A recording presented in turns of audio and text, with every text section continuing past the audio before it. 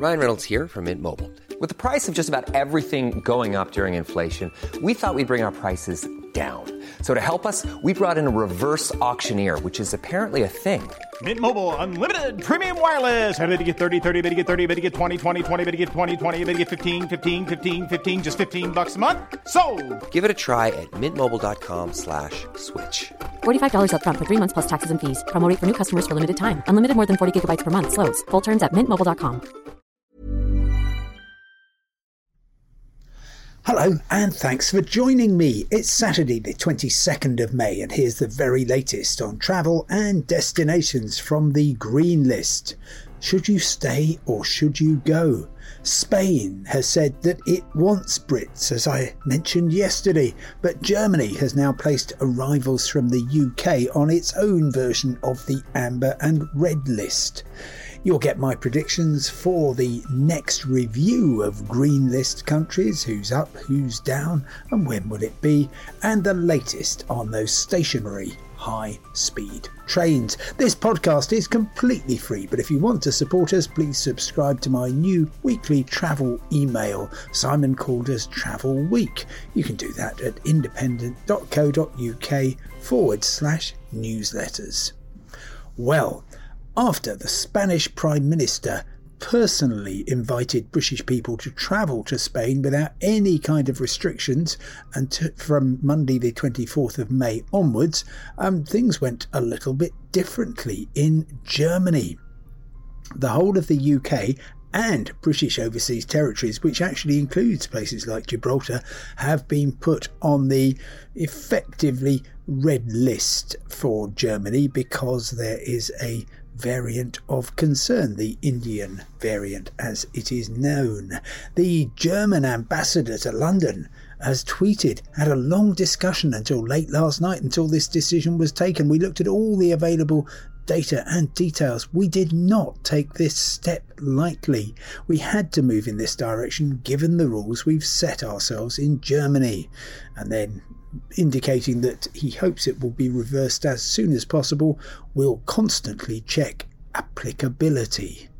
The decision puts the UK in a really difficult club. There are not allowed to be any direct flights between the UK and Germany, and anybody who does go there is going to have to quarantine for 2 weeks. That can take place as home, so it's not quite as onerous as the UK Red List, but this decision shows several things. First of all, it's every country for itself, as I've mentioned before.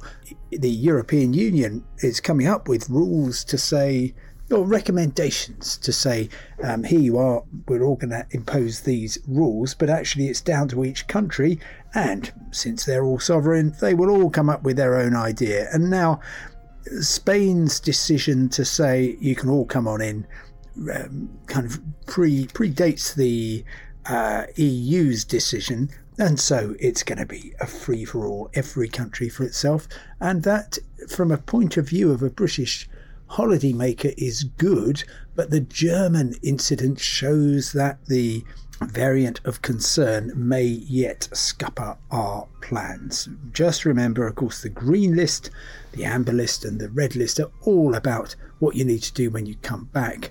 It's the decision of your destination country whether or not to let you in. From Monday, Germany definitely won't without quarantine, but Spain definitely will. Without quarantine, without vaccination, anything, you just go in and say, hi, I'm here. And a reminder that all of Spain is on the Amber List, but the government or the Foreign Office does not recommend not to go to the Canary Islands. Clear as mud. Well, a lot of people are asking, well, when's the next review going to happen? I reckon it will probably be on the 7th of June, might be actually a little earlier, the 1st to the 4th of June could possibly happen, but the 7th, that's Monday, sounds a fairly reasonable prospect. And in terms of who's going to go up, who's going to go down, I think the first thing to be put right will be that Malta, which really should have been on the green list before, is definitely put on the green list. Now, there will be other countries clambering to get on. Albania, I think they may. Then in the EU, Finland, Romania, Slovakia, and then out of the EU again, Norway. Between them, Finland, Romania, Slovakia, Norway and Albania get about the same number of tourists in a year from the UK as Spain gets in a week, I'm guessing there, but it's about that order. And so what we really want to know is, are the Balearic Islands, the Canary Islands, going to be open? That's for the government to decide. It would be a very good thing for an awful lot of people if they were. And so the Greek islands too, particularly Corfu, Rhodes, Kos, Zante, they seem to be in fairly good shape. The government, though, is worried about variants. It's also worried about the fact, which it appears to have woken up to quite late on, that when I go to Portugal, I meet people from France, from Belgium, from the Netherlands, all of whom are from countries with far higher rates of infection than the UK or Portugal. Longer haul, possible you might get Antigua and Barbados on the green list. Not sure about St. Lucia. Saudi Arabia, not a top tourist destination, but an interesting place, may get there. And Bhutan, interesting touristically because of the demands that it puts on travellers to pay hundreds of dollars just to be there. So in terms of the possible expansion of the green list, I expect it not to affect many people. I will be looking for confirmation that Malta is there, and then just concentrating on the Balearics, the Greek islands, the Canaries, to see if they appear as well. And if they don't on this first review, then the second one will be at the end of June, and I'm pretty sure they will then. And since that's just in advance of the main July and August summer season, that might help people to rescue something. Oh, and just one more thing on the changes.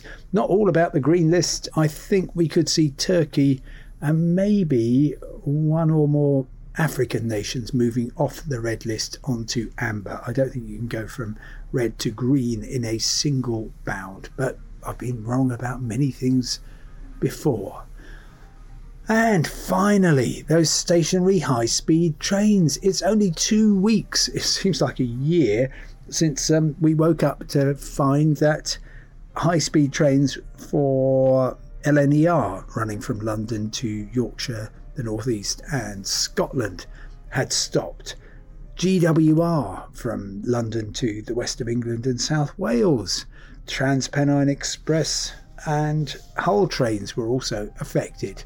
And this is all to do with the so-called Class 800 series of Hitachi trains. They are the latest version of high-speed trains. They're controversial. A lot of people say, actually, we don't like them very much. They're not very comfortable. I found them okay. And also they are faster, or not. They don't actually travel faster. They accelerate faster, so they speed up journeys.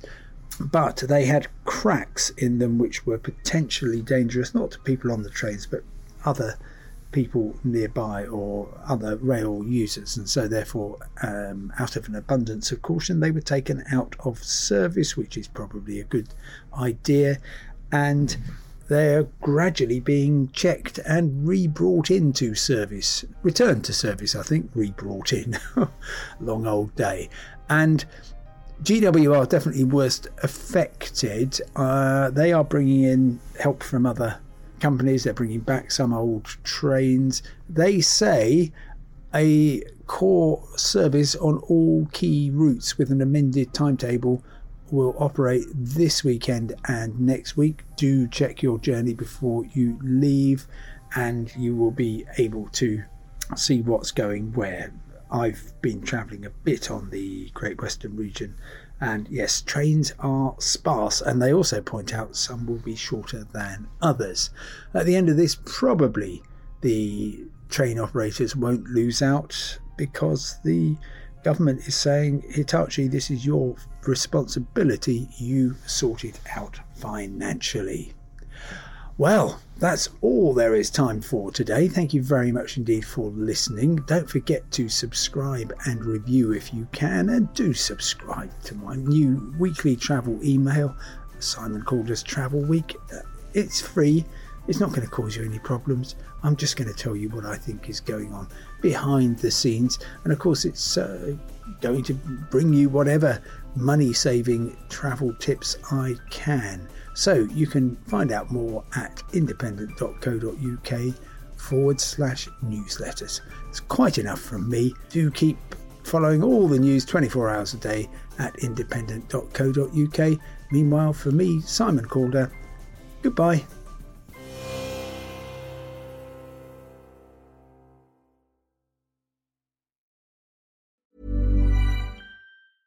Hey, it's Paige DeSorbo from Giggly Squad. High quality fashion without the price tag. Say hello to Quince. I'm snagging high-end essentials like cozy cashmere sweaters, sleek leather jackets, fine jewelry, and so much more. With Quince being 50 to 80% less than similar brands. And they partner with factories that prioritize safe, ethical, and responsible manufacturing. I love that. Luxury quality within reach. Go to quince.com/style to get free shipping and 365-day returns on your next order. Quince.com/style. Hold up. What was that? Boring. No flavor. That was as bad as those leftovers you ate all week. Keke Palmer here. And it's time to say hello to something fresh and guilt-free. Hello Fresh. Jazz up dinner with pecan-crusted chicken or garlic butter shrimp scampi. Now that's music to my mouth. Hello Fresh. Let's get this dinner party started. Discover all the delicious possibilities at HelloFresh.com.